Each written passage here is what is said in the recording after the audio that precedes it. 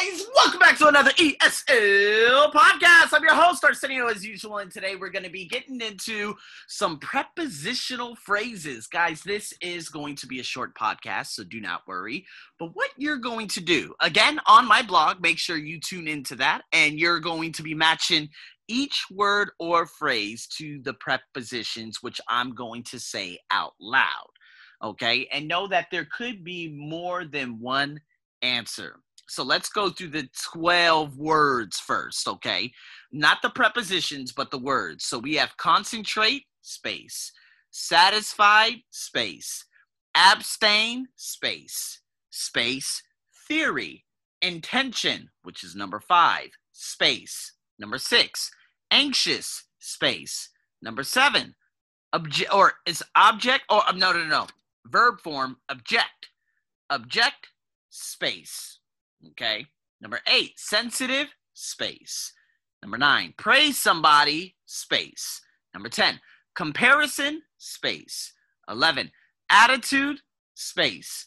12, I said 12. 12, suspicious, space. All right. And then after you figure those out, you're going to put the prepositional phrases that I just said that you would match with the prepositions in the correct column. So we have verbs and prepositions, adjectives and prepositions, and nouns and prepositions. Okay, each of these are different.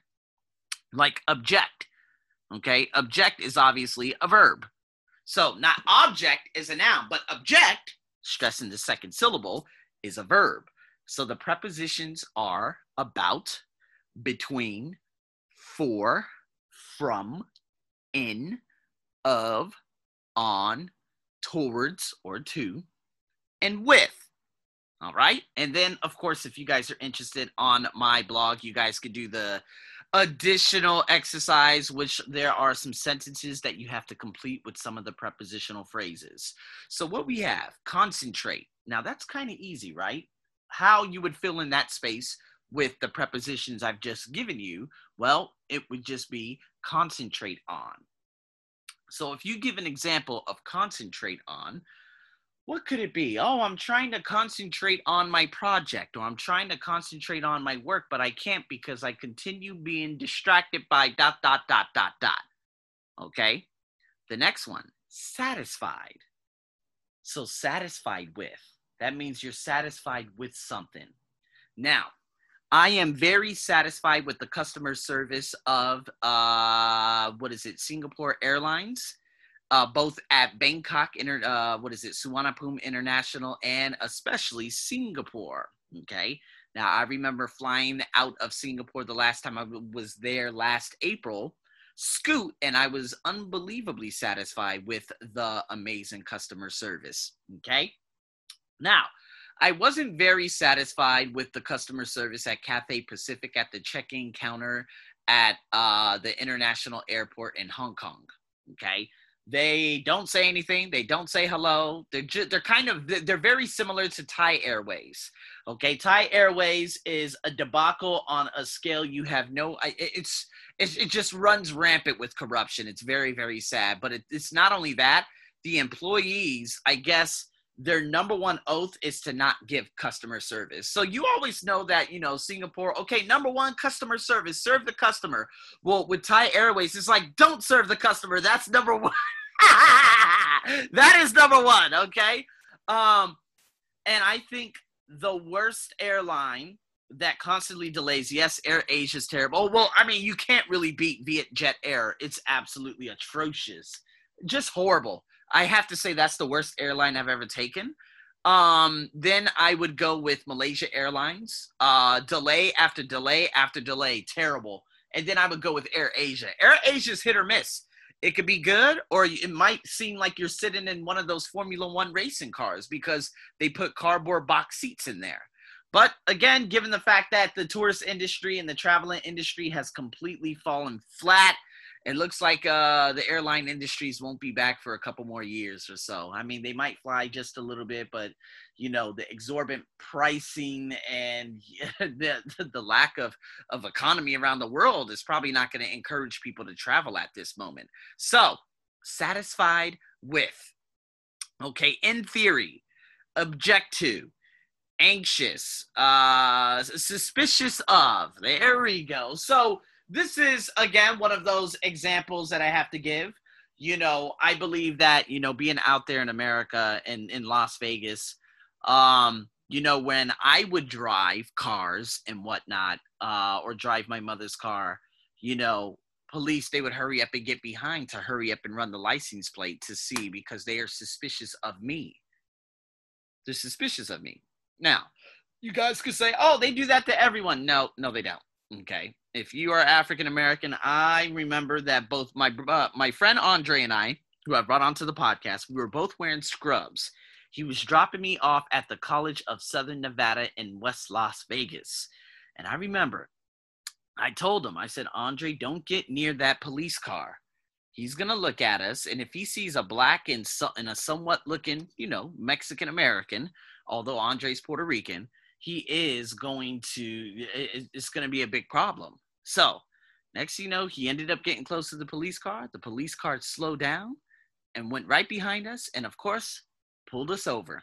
And guess what? This was an African American cop. Now, based on the horrible system out there in America, they don't really put things into the system.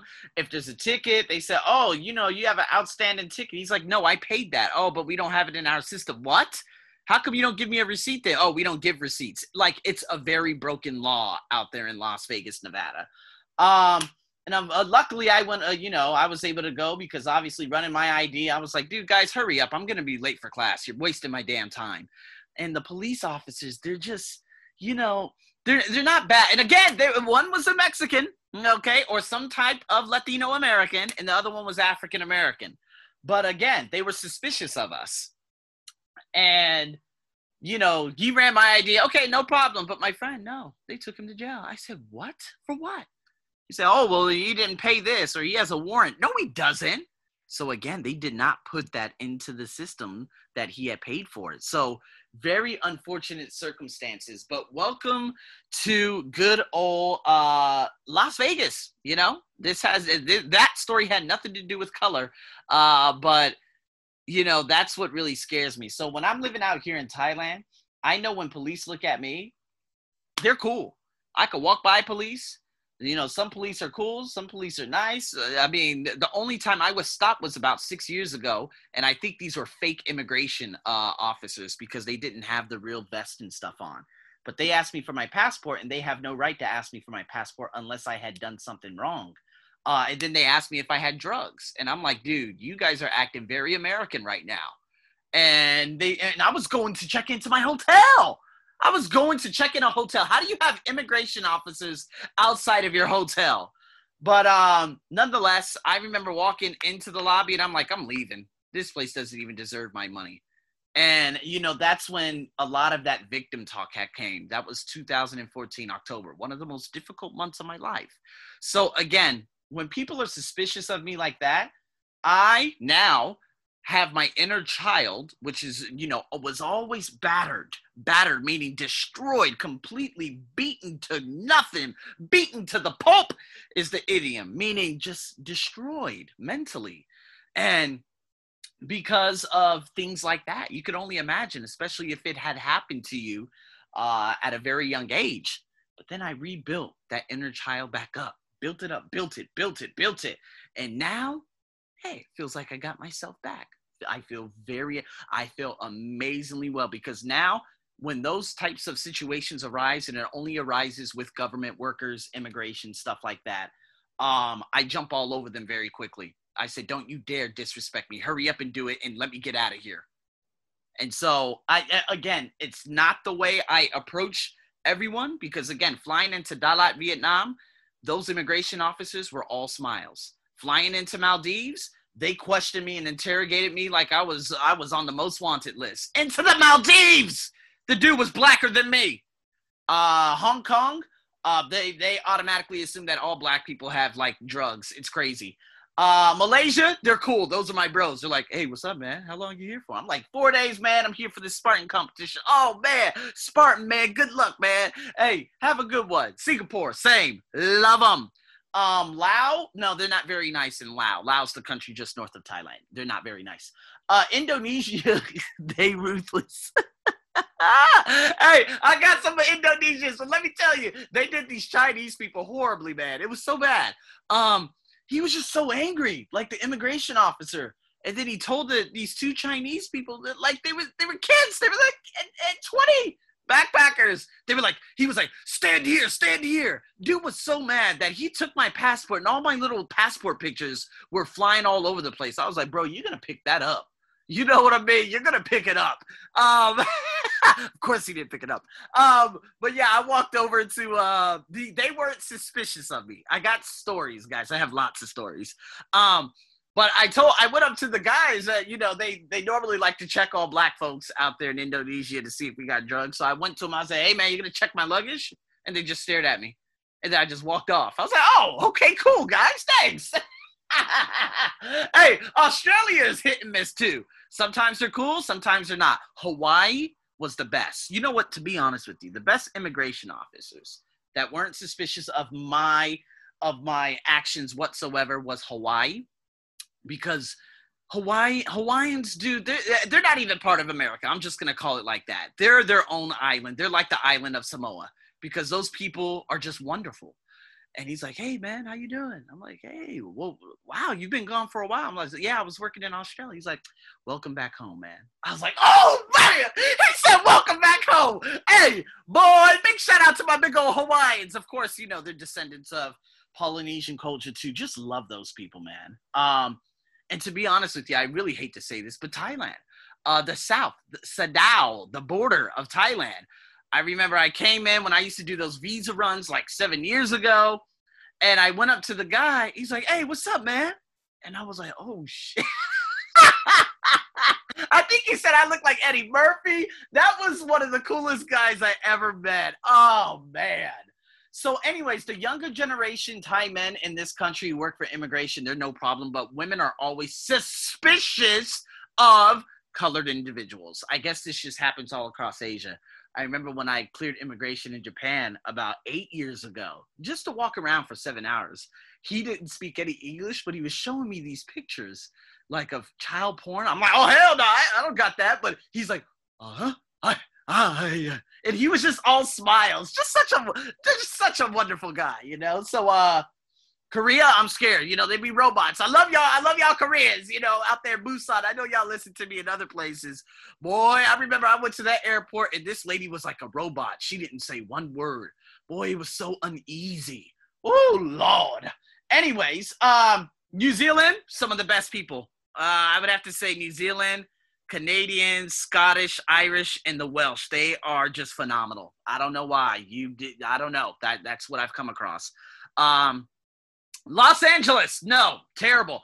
I went back to LA 3 years ago, and my own brother, that's right, an African-American, he was over here talking to these girls like, oh, you know Serenus Williams? Oh, these immigration officers, right? So the African-American, he's over here talking it up. I'm like, oh, man, this guy's so cool. I went there. He gave me the dirtiest look.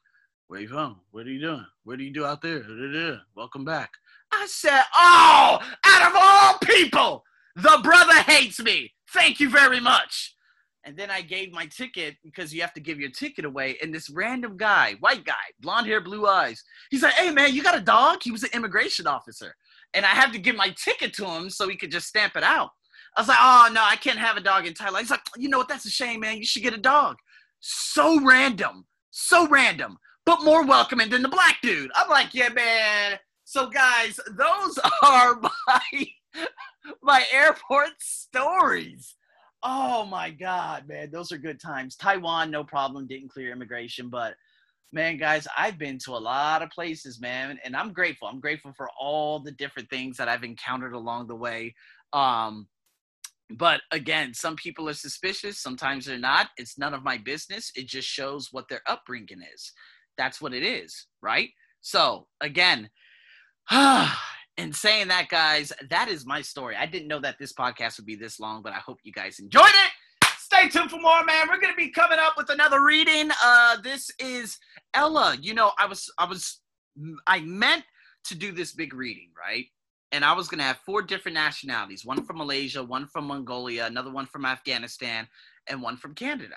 So I got the only girl from Canada. who's going to be featured in just one of the paragraphs, but the other 3 never came through. I'm like, thanks, guys. Yep, thanks a lot. Just one simple thing, but it's all good. It's all good. Don't need your help. Oh, my God.